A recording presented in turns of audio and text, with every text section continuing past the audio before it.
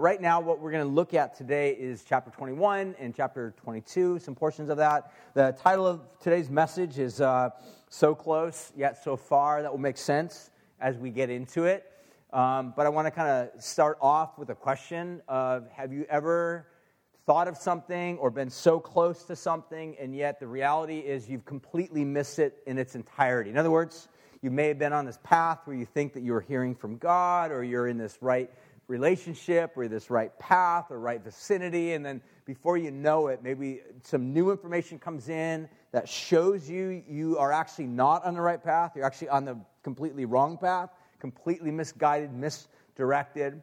In a lot of ways, that's what is playing in many ways over and over and over again in the story we see in the book of Acts. And so the people that are constantly in that path are actually those that should be in the path of God. Like, for example, the Jewish people in the book of Acts should be the ones that have wholeheartedly embraced their Messiah, their Savior, their King, Jesus, and yet, unfortunately, they're the very ones that have rejected Jesus. So we see this ongoing narrative take place, cycling through over and over again. And so what we see is God, rather than turning his back on the people of Israel, he expands Israel. He doesn't exclude them. He actually expands Israel. So Israel begins to grow to include, to bring into its family people that have nothing to do with Judaism. We call those Gentiles or non-Jews, pagans, in some of your translations actually might say. So the book of Acts is this ongoing story of telescoping narratives, beginning in the book of Jerusalem, or beginning in the story of the city of Jerusalem in the book, telescoping all the way out to the city of Rome. So the book of Acts starts in this small area of Israel, and then at the very end goes all the way to Paul, one of the main characters in the story, sitting in a prison cell in the center of Rome, awaiting his opportunity to share the gospel with a bunch of non-Jewish people that will hopefully become part of this global family that God is making.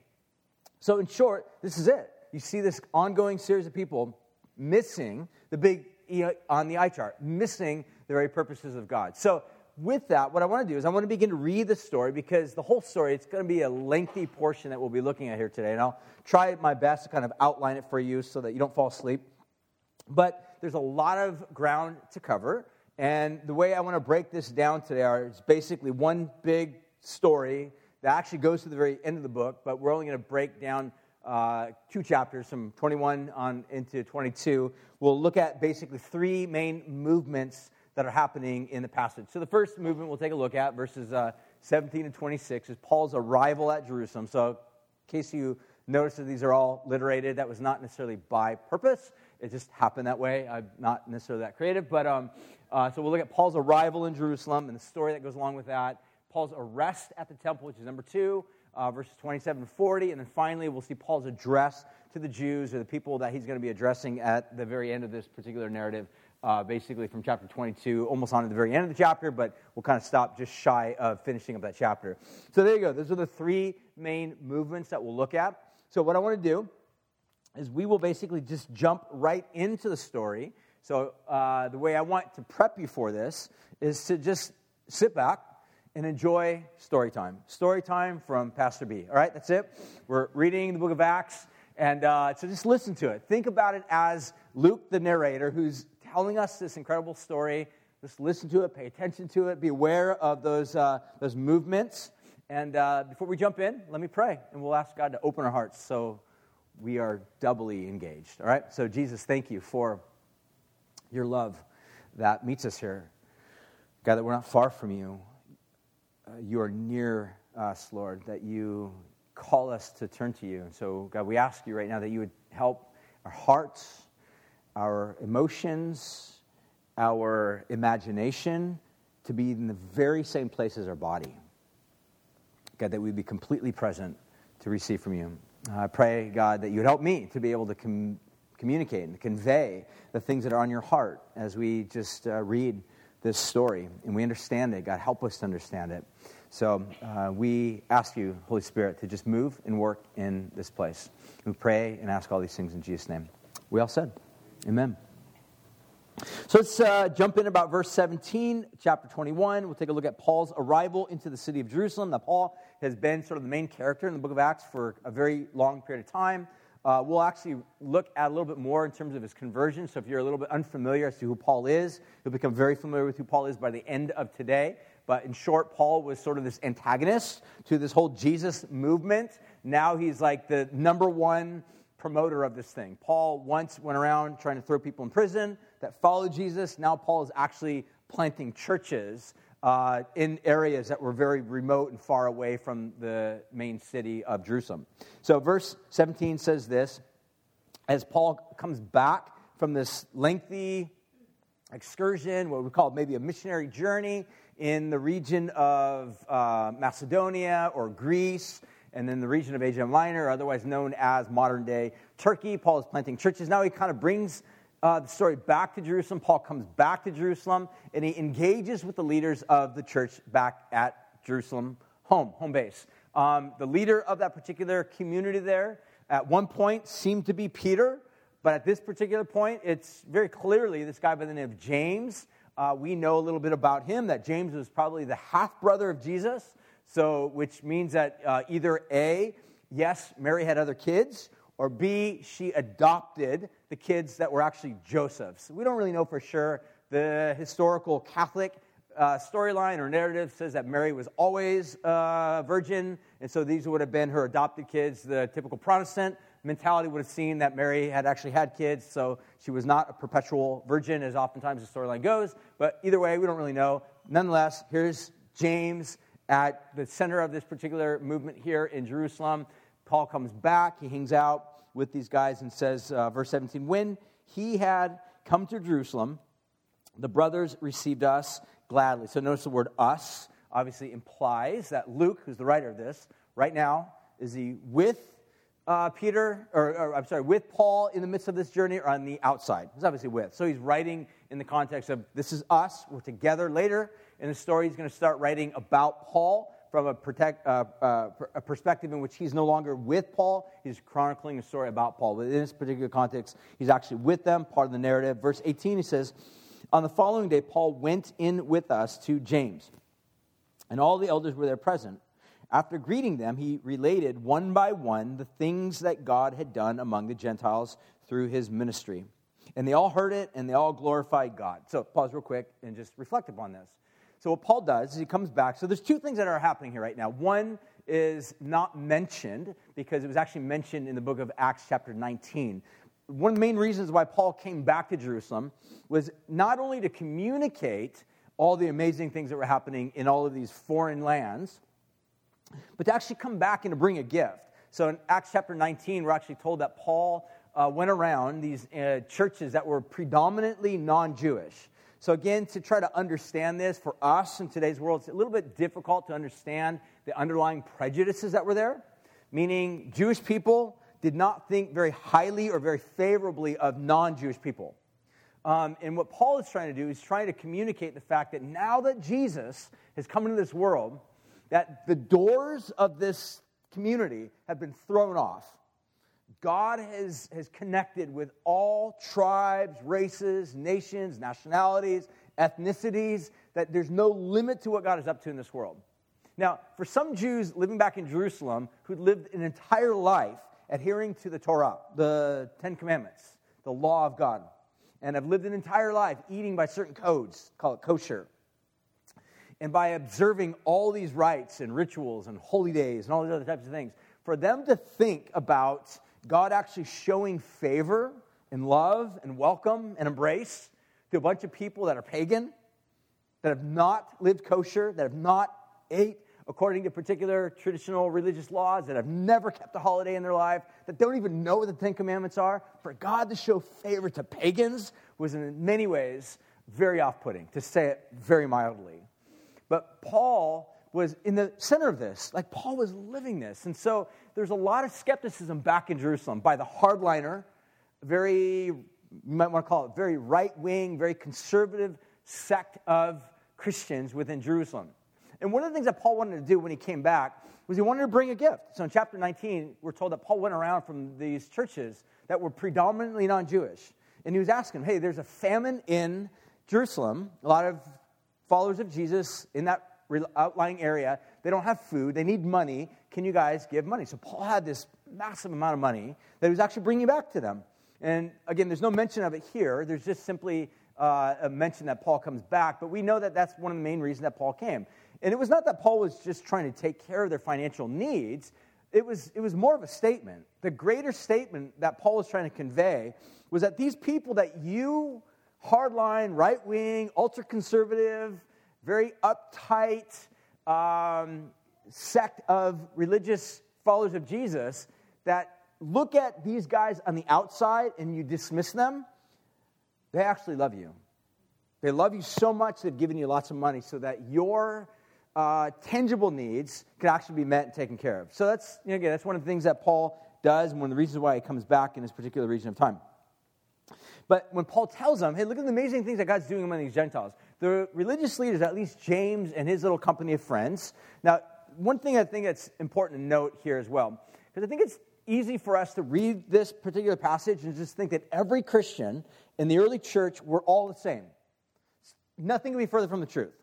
So, for example, in modern-day Christian circles, we have, 30,000 denominations? I think that's, the most recent number, which in some ways is kind of shocking, because it's ever since the Reformation, even before the Reformation happened 500 years ago, there were a handful of different versions of Christianity.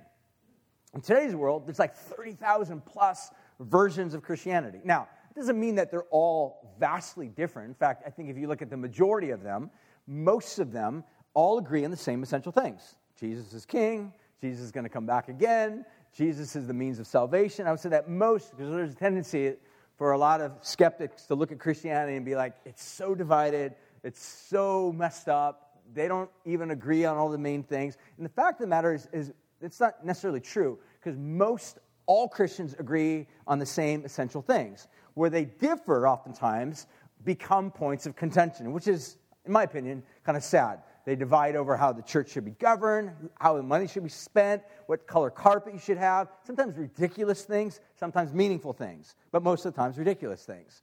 And that's just the way we are as human beings. But the point of the matter is, first century Judaism or Christianity was similar as well. There were not this monolithic community of people.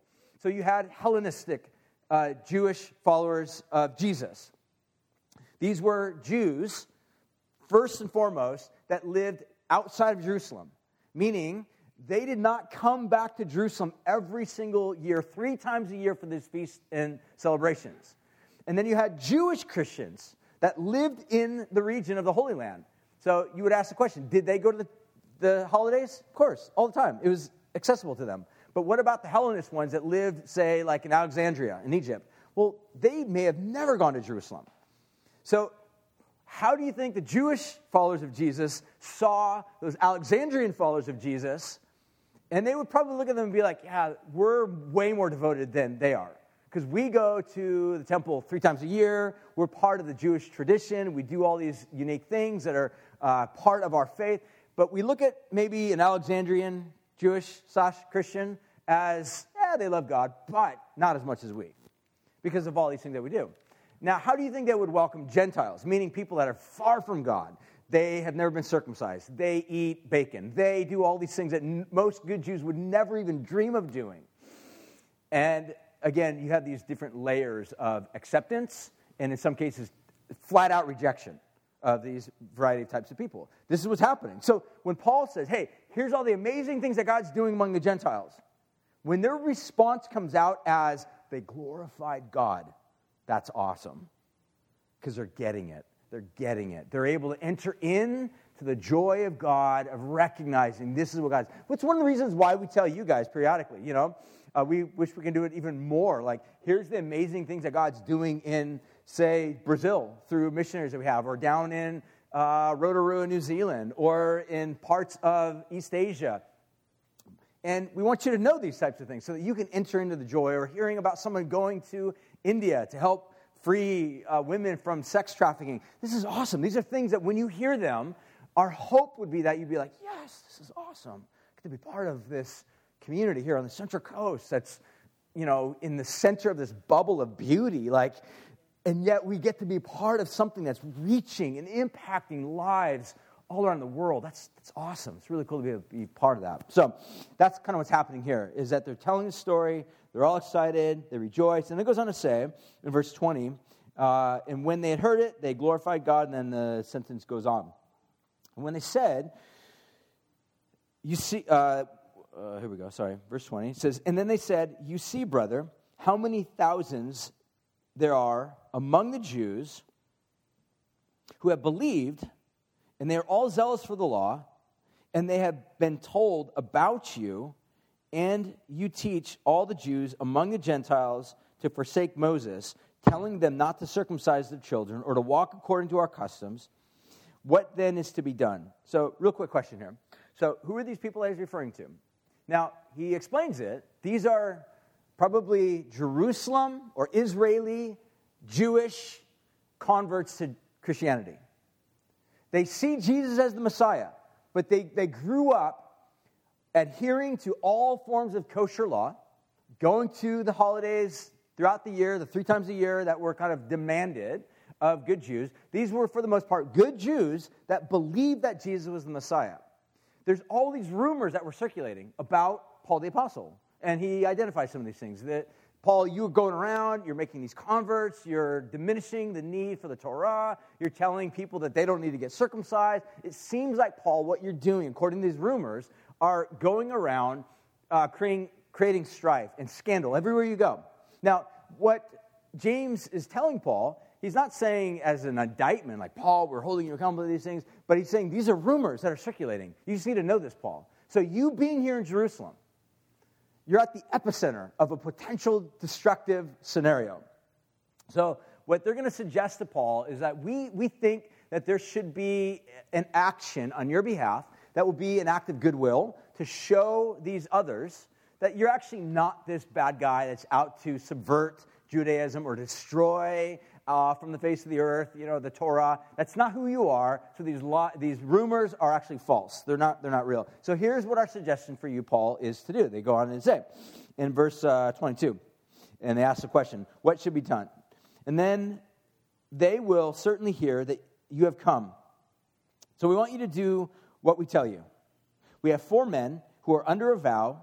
Take these men and purify yourself with them and pay their expenses so that they may shave their heads. Thus, all will know that there is nothing in that which has been told them about you, but that you yourselves live in observant to the law. So what they're basically saying is that there's a handful of guys, 4 guys, that are part of our community here that are going to do a Nazirite vow, which this shows us a little bit of an interesting, I don't know how to describe it, maybe like a hybridization between Jewish custom and early Christians, early followers of Jesus.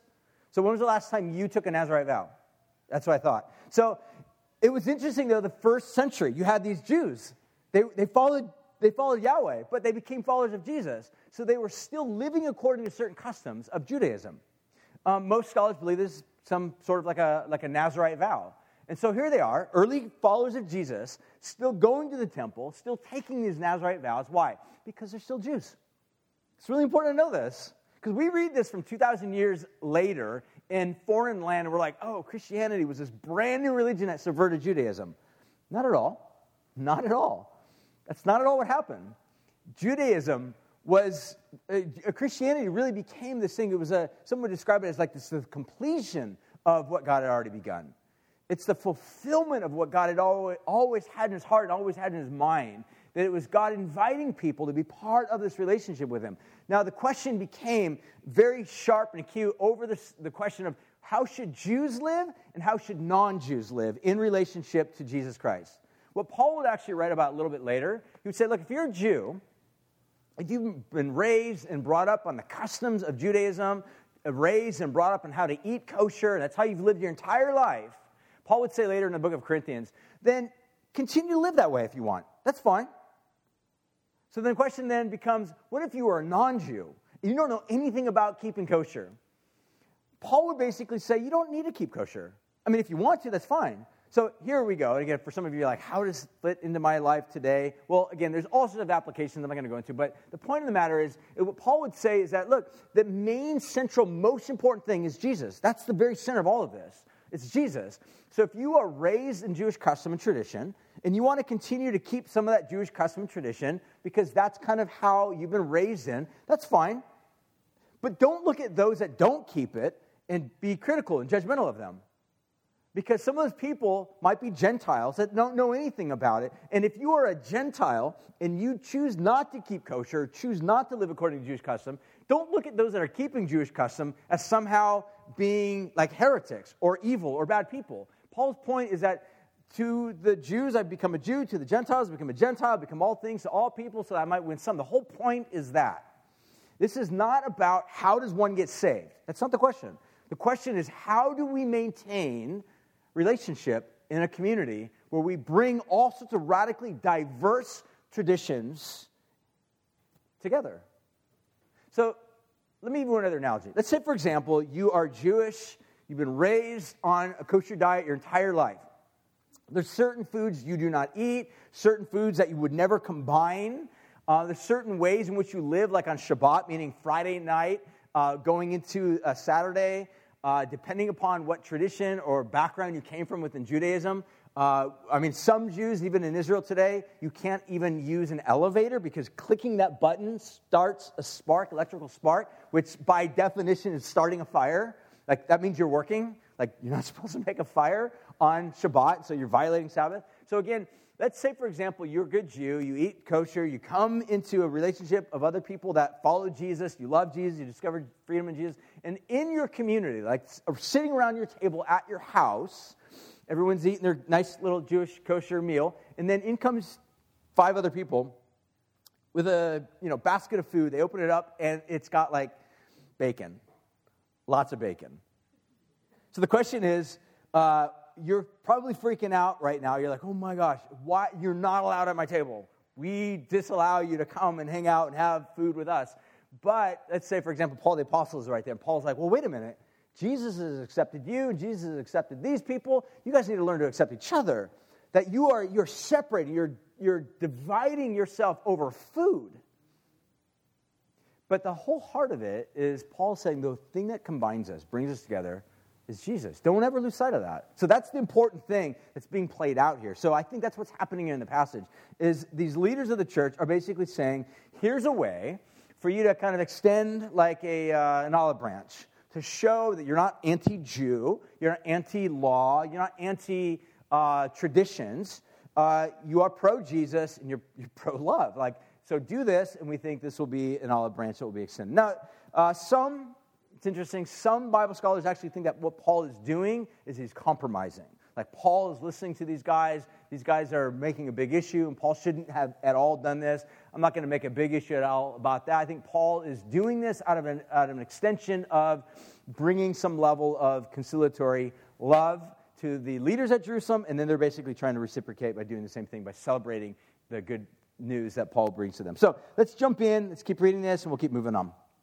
It says in about verse 25, but as for the Gentiles who have believed, we have sent a letter with our judgment that they should abstain from what has been strangled or sacrificed to idols, and from blood, and from that which is strangled, and from sexual immorality, which is the word porneia. So there's 3 things that basically the early church in Acts chapter 15, so there's a reference to a long time earlier that we had been there, where, again, the question is, how should the Gentiles, these non-Jewish people, how should they live? And how should they be accepted?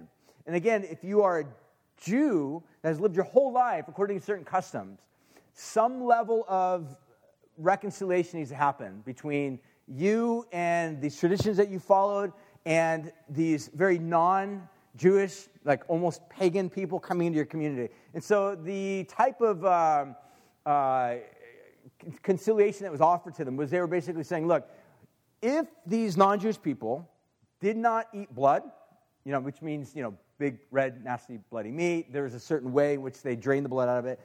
These were steps to basically say, this is not how you get saved. These are basically saying, these are steps that if you do these, you will maintain table fellowship. You'll be able to live in a way that's not deeply offensive to your Jewish friends and family. Does that make sense?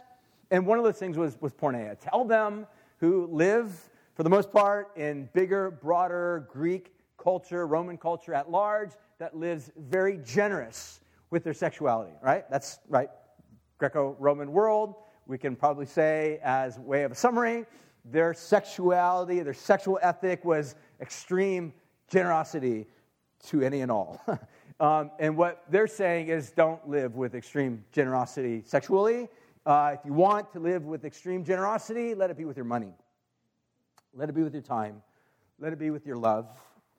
Show generous love and generosity to all, but with your sexuality, protect that.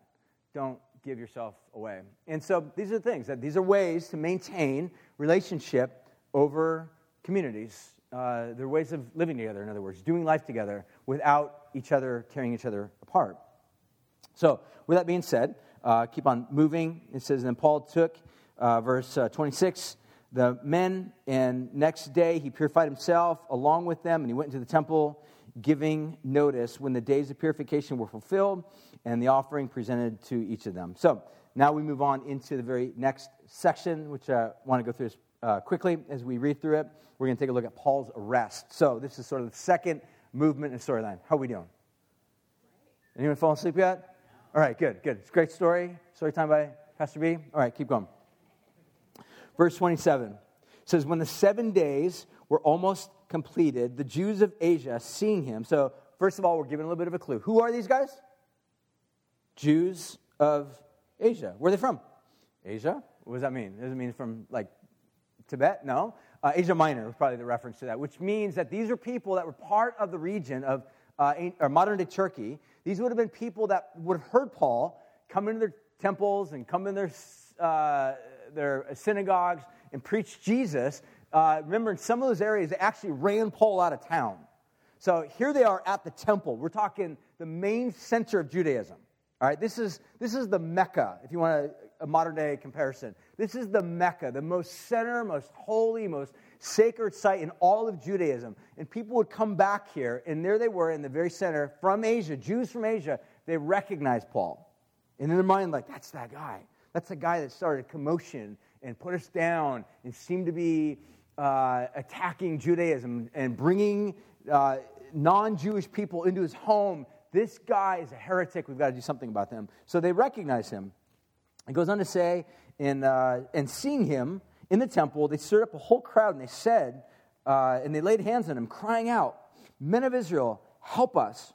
This is the man who is teaching everyone, everywhere, against the people and the law and this place, the temple, reference to the temple. Moreover, he even brought Greeks into the temple, and he has defiled this holy place. Now, back in that ancient day, that it was legal. It was deeply scandalous and offensive to, in fact, it was against the law to actually bring non-Jews, or Gentiles, and even women into various places of the temple. It's just the way it was, the very patriarchal type of institution. And so what these guys are doing is they're, in some ways, it's a frenzy moment. They're believing the rumors. The truth is not coming out. The way that we say in the modern day world, it's like fake news is literally going around all over the place about the Apostle Paul. And so what happens with fake news is people believe it, and as a result of that, people become in a frenzied state, sort of a mob rule, and at some point, whenever mob rule begins to take place, you need a scapegoat. I'm just telling you this is the way our world works. So if you ever look around anywhere where there's a frenzied group of people, mob of people, at the very core of those people will be the need for somebody to pay. Somebody needs to die. Somebody needs to be lynched. Somebody needs to be hung. Somebody needs to be shot. That is, by definition, what we would call a scapegoat.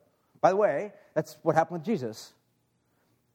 Jesus was scapegoated in the most horrific type of a way because he did not sync with the mindset or the ideas or the ideologies that were common within his day. So this is exact repeat to some degree of what's happening with the Apostle Paul. Verse 29 says, and as they had previously seen Trophimus, he was Ephesian, again a non-Jew, and they assumed falsely that he was with Paul in the city, and they supposed that Paul had brought him into the temple. And when the city had stirred up and the people ran together, they seized Paul and they dragged him out of the temple, and once the gates were shut, So at this particular point, you see this idea of mob rule. They're grabbing Paul. The word that's actually used in the Greek is they seized Paul violently. So imagine taking someone from a car, ripping them out of their seat, ripping them out of their seatbelt, and about ready to just destroy them, crush them. This is exactly what's happening with Paul. And we're told an interesting little detail here that Luke adds. He says, and they shut the door of the temple, shut the gates of the temple. This is, I think, Luke's way. Two things are happening here. One, he's just kind of chronicling the story of events. But I think it's another way in which he's also saying, maybe in a more subtle way, that this is also just simply shutting the door to what God is up to. This was what their hearts were doing. They were shutting themselves off to what God was up to. It's a dangerous place to be.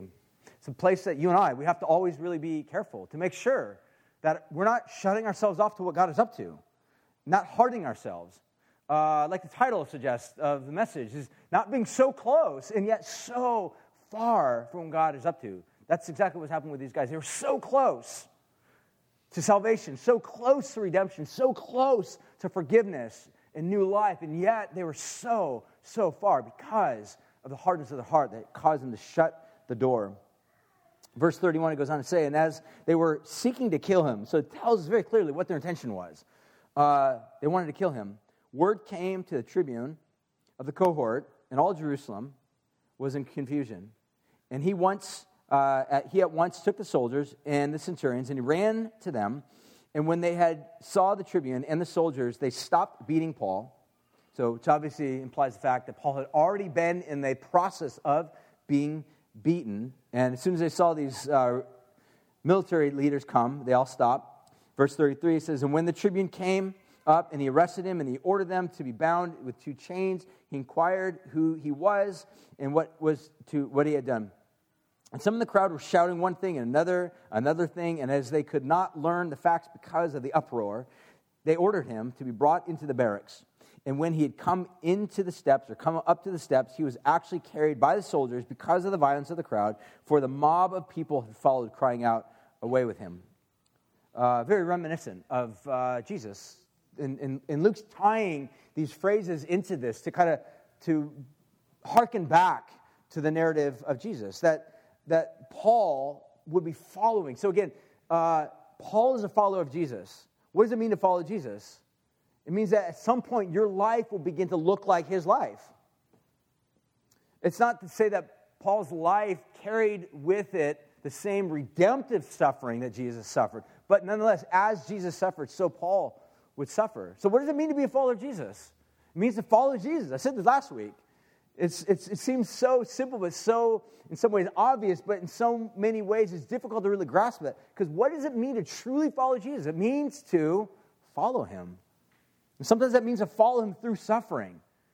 And what happens oftentimes when we suffer and hard things happen in our lives, we oftentimes are shocked by it. We're like, wait, what? I thought I signed up for heaven. Instead, I got hell. Like, this is horrible. Like, the fact of the matter is, no one said following Jesus is going to be easy. In fact, if we believe that, we believe the false narrative. Because following Jesus involves being in a world that is, for the most part, hostile to life. Darkness is hostile towards light. Lies are hostile to truth. Jesus is truth. Jesus is life. Jesus is light. All of these metaphors and images that the Bible describes of Jesus, this is who he is. As followers of Jesus, we are called to follow truth as opposed to lies. Follow light as opposed to darkness. Follow life as opposed to death. So if you're a follower of Jesus and you're playing around, you're flirting with death, with darkness, and lies, you're confused at best. At worst, you may be really lost. You need to think about the course that you're on. Because to follow Jesus means to truly follow Jesus.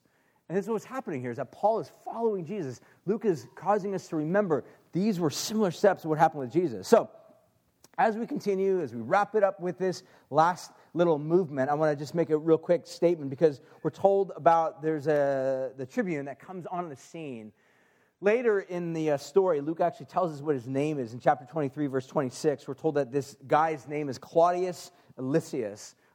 It's interesting because in the book of Acts, there's 3 Romans, 3 non-Jewish people that are actually friends of this Jesus movement. First, we're introduced to a guy by the name of Sergius Paulus earlier in the life of Paul. Then later, we're told about this guy by the name of Cornelius. We referenced him a little bit earlier. The idea is that this was a non-Jewish, God-fearing guy that probably followed Yahweh but stopped short of one of the major actions that you would be done in order to enter into full Jewish life. You know what that is? You guys know what that is? What's the one, if you're a dude?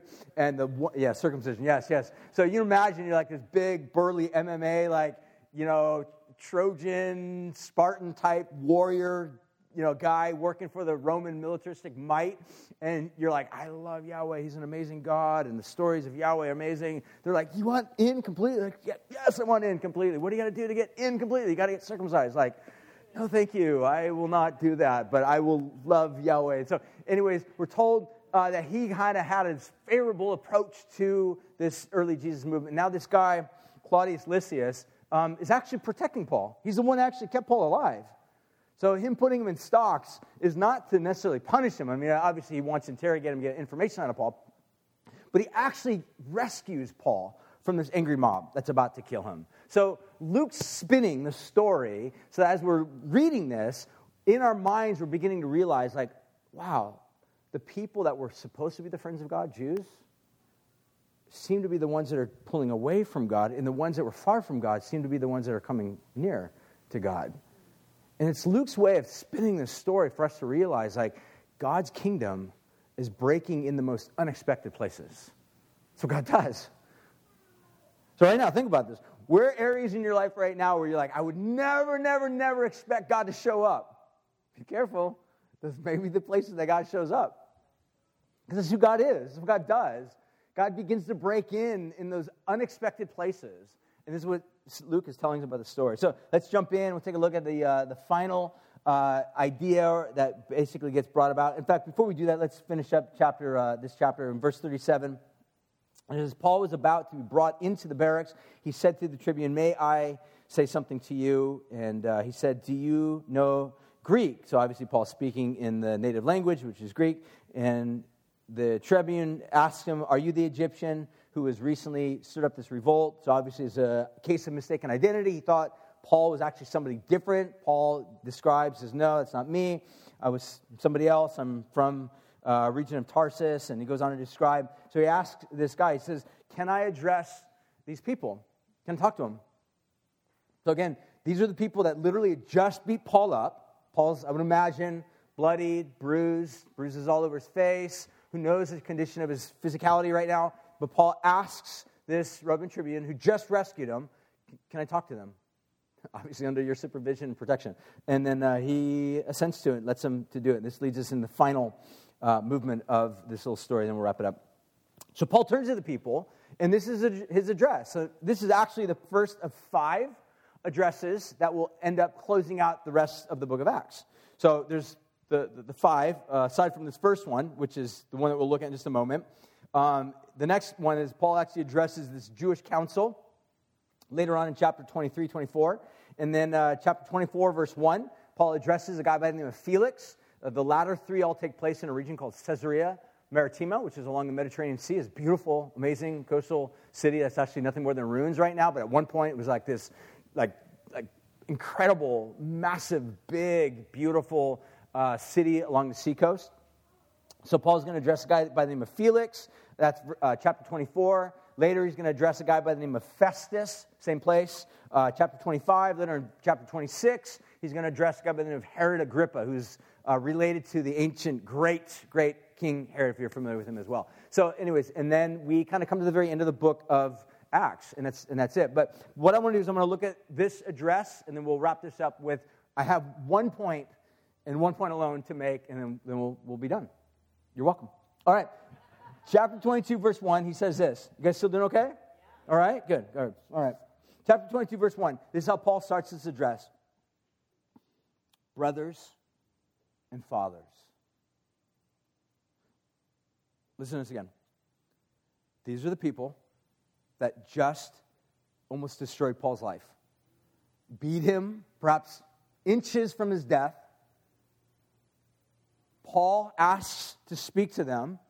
I'm sure the guard has absolutely no clue what Paul's about to say. Paul opens his mouth, and the first two words out of his mouth are the most incredibly dignifying words that you could ever give back to people that have done nothing but show you violence and destruction. Paul says, brothers and fathers. The story of the gospel transforms the way that we think about relationships that go sideways. Among other things, it involves salvation. Among other things, it involves being reconciled to God. But on a horizontal level, it involves how do I treat those that have been abusive to me? How do I think about those relationships with people that have been destructive to me? Or to put it another way, how do I treat my enemy? This is shocking. So, the way that first century Christians would have done what we're doing for the most part, probably similar to what we would be doing. They would just read through the entire thing. I mean, I'm reading through a very, very small thing of this. But if you would show up at a first century gathering, they'd crack out 28 chapters and be like, okay, ready? We're going to read through this whole thing, maybe make some comments along the way. And that's one of the reasons why, a few chapters ago, when Paul's preaching, some guy actually falls out of a window and dies in the middle of Paul's church service, all right? Because it's 8 hours long, all right? So the point of the matter is that you imagine by this time, guys and gals would be getting sleepy listening to Paul's story, right? So whoever's reading this, they're falling asleep, and all of a sudden you hear this narrative, and they almost killed him, and Paul asks to speak to them, and Paul then does speak to them. He says, brothers and fathers. That would jolt you out of your sleep, because you'd be like, whoa, wait. These guys just about killed Paul? And Paul speaks to them with kindness and dignifying words? How's that possible? Because that's what the gospel does. It reorients our understanding of our neighbor and of our enemy. And so Paul speaks to these guys with dignifying words, and he says, I want you to hear my defense. The word defense there is the Greek word, apologia. It's the word that we would use for giving a defense, or you get the word apologetics from. Paul's going to give his defense. He says, I want you to hear my defense.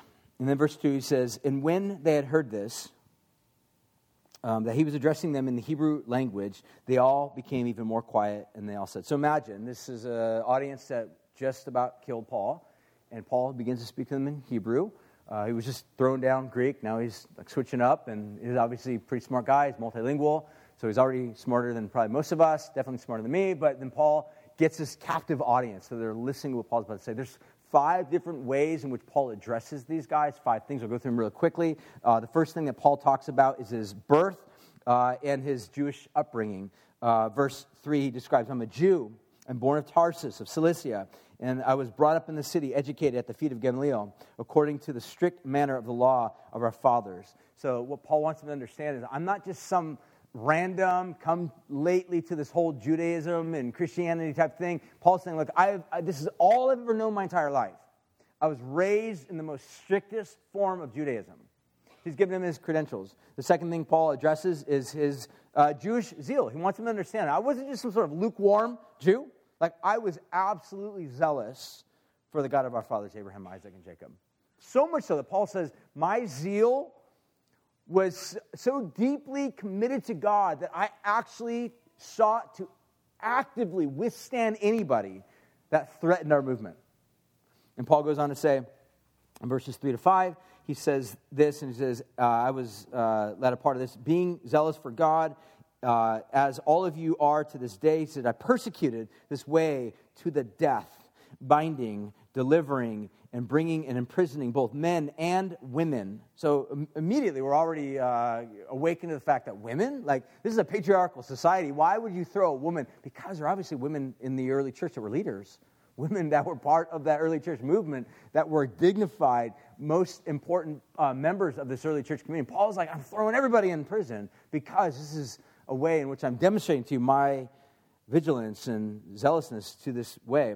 He says, and as the then he goes on to say, I persecuted this way to the death, binding, it says, as the high priest and the whole council of elders, they can also bear me witness that I have received letters to the brothers, and I journeyed toward Damascus to take those in prison and to punish them in Jerusalem. In verse 6, we see kind of the third movement of this message where he begins to talk a little bit about his conversion. I'm going to wrap it up very quickly as he goes on to say, and as I was on my way, and I drew near Damascus about noon, he describes this. And again, we've actually read through a couple different accounts in which Paul actually gives the retelling of his conversion. So I'm just going to summarize some of this as well. Paul describes that something unique, something profound happened where my life was transformed. I actually added up here a word of course correction. Some scholars would actually look at what happened with Paul. It's not so much as a conversion. I don't have a problem with conversion in language, especially with regard to Paul. But the reason why some would actually describe course correction is because Paul describes himself as extremely zealous for Yahweh. So the question is, when Paul discovered Jesus, did he cease being zealous for Yahweh? No. Paul began to realize the extensiveness of Yahweh as revealed through Jesus. Did Paul slow down in his zeal at all for the things of God? Not at all. Was Paul a disbeliever of God prior to Jesus? Nope. Paul believed in God. He followed God. He was zealous for God. What happened with Paul in whole interaction with Jesus? Well, course correction. Began to realize that Jesus was the fulfillment of Yahweh in the flesh. And Paul used all of that zeal that he had mustered for the destruction of this Jesus movement to now promote the Jesus movement.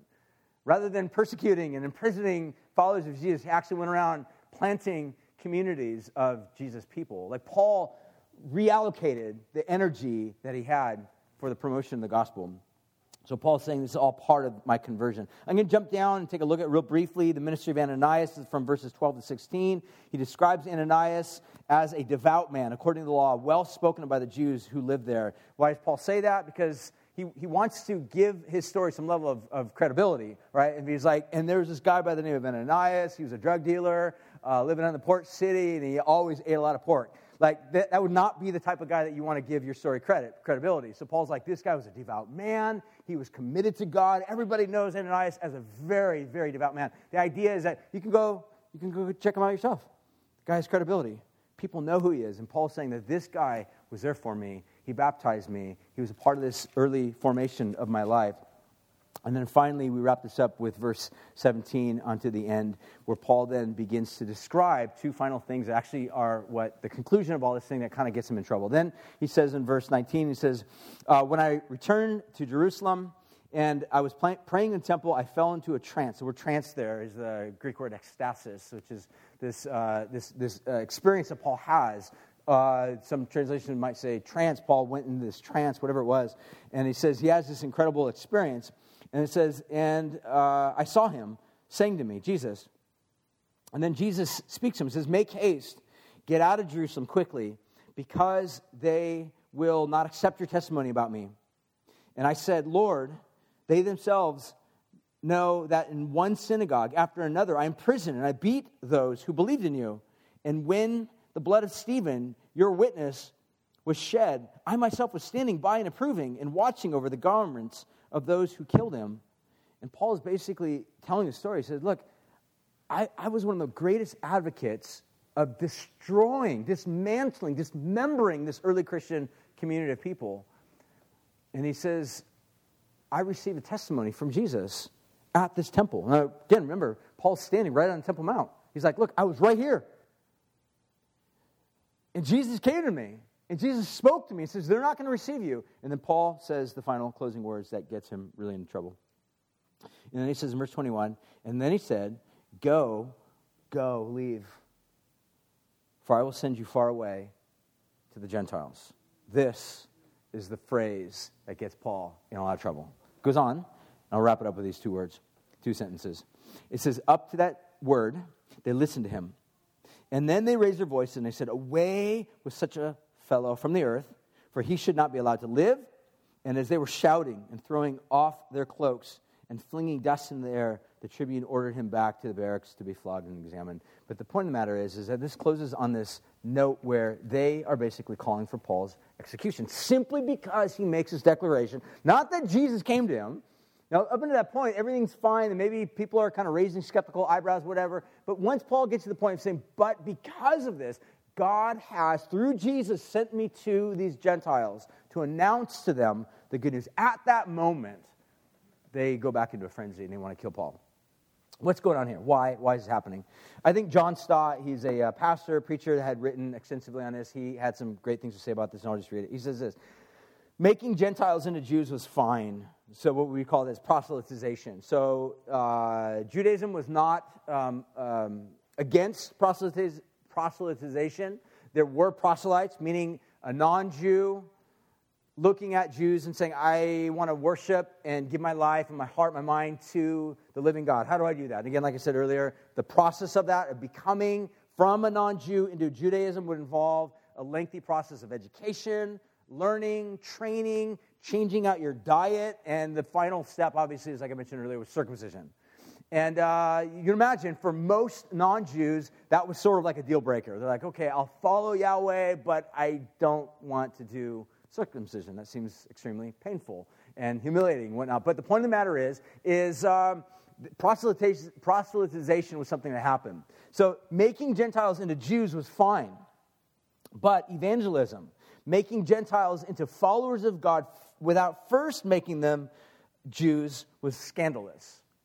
And this became the big issue in the early church, was, look, if a non-Jew wants to get in right relationship with Yahweh, that's fine. Let him get circumcised. Let him live according to kosher law. Let him follow the main holidays that we have. Let him enter into this binding relationship of legality of the law and all these other types of things, and we're okay with that. But what Paul was saying is that, no, the way that God has shown grace is bigger beyond all of this. And then this is the way John Stott finishes this sometime.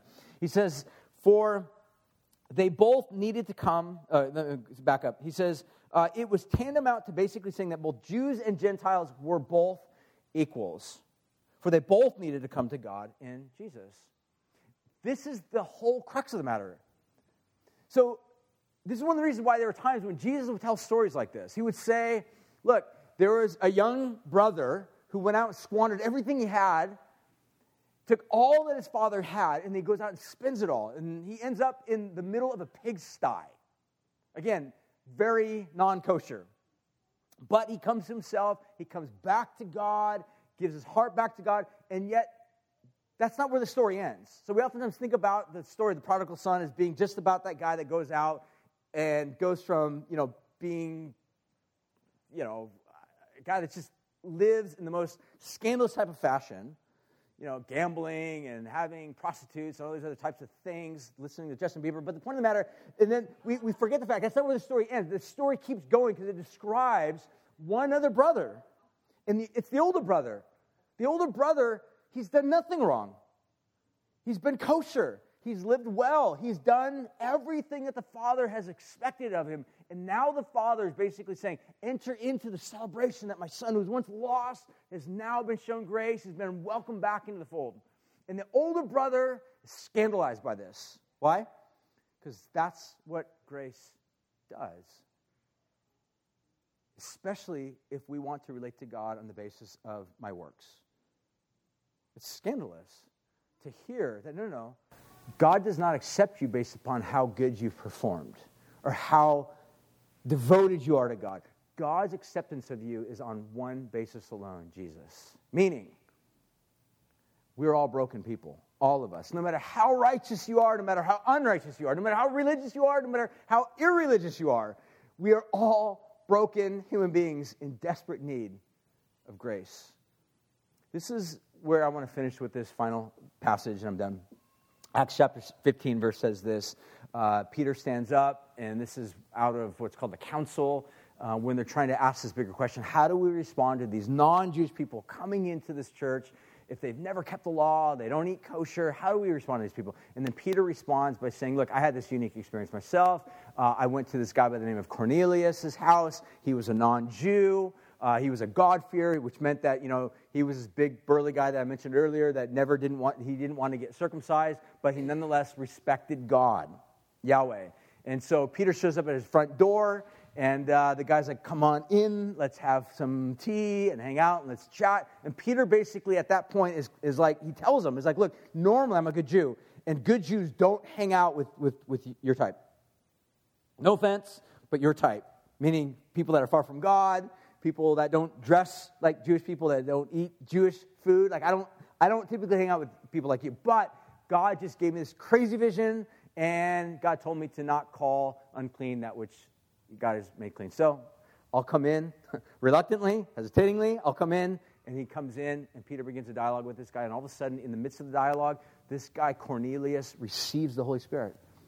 The very same gift that the early church received, meaning God has accepted him. And this is where Peter, fast forward a few years, recounting this event. I'm done. He says this. Then Peter said, friends, we all know that from early on, God made it quite plain that he wanted pagans to hear the message of this good news and to embrace it.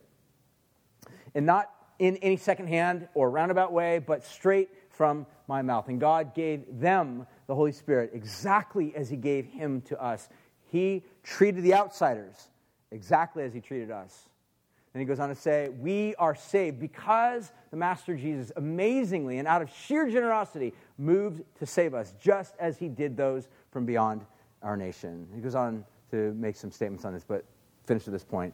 The idea is this. You can be so close on a relational level, on a religious level to God, and yet completely miss him. Some of you, I'll be really frank, some of you who've been around church your entire life frighten me the most.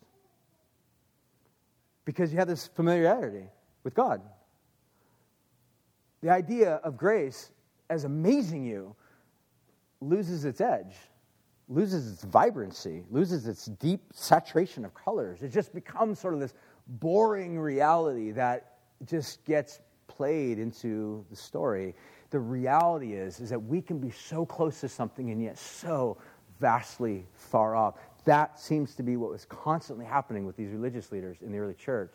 So the invitation is always the same, to stand back a little bit, to ask yourself, has my heart grown hardened or cold to the things of God? Has it looked at grace? Has it looked at the sheer beauty of what God has done, and does it yawn? Or does it receive the fresh invitation from God always to enter into this thing? And by way of extension, recognize that I'm surrounded by a community of people that are just as dysfunctional and just as broken as I am, and yet we, by grace, have all been accepted by this Father who loves us through Jesus, the sacrifice that he paid for us. That's what keeps our hearts level. That's what keeps our hearts in this place of humility. It keeps us in a place where we are able to actually love our neighbor as ourselves, and by extension, to think differently even about those who have been our enemies and have been in opposition to us. It's because grace has this effect upon our hearts that transforms us. So the invitation for all of us is to pause, to reflect, and to see it. Ask God to help us see it in a new way. So I want to finish. Why don't we all stand? I'll pray. We'll finish with a song. Sing to God by way of reflection. We have communion as a way of reminding ourselves of the cross, of the bread, which resembles Jesus' broken body, and of the blood, which is to be taken by way of the cup, which reminds us that through these actions on God's behalf, we have not only been recipients of God's grace, but we've also been brought into a family that involves a meal, which involves people that may look and act nothing like us, but we're all at this table together. How do we relate? How do we fellowship? How do we love? How do we connect? And the answer, obviously, is Jesus is the one that we look to all the time. So let me pray. Let's sing. Let's respond. God, thank you for Jesus. And right now, we respond to you.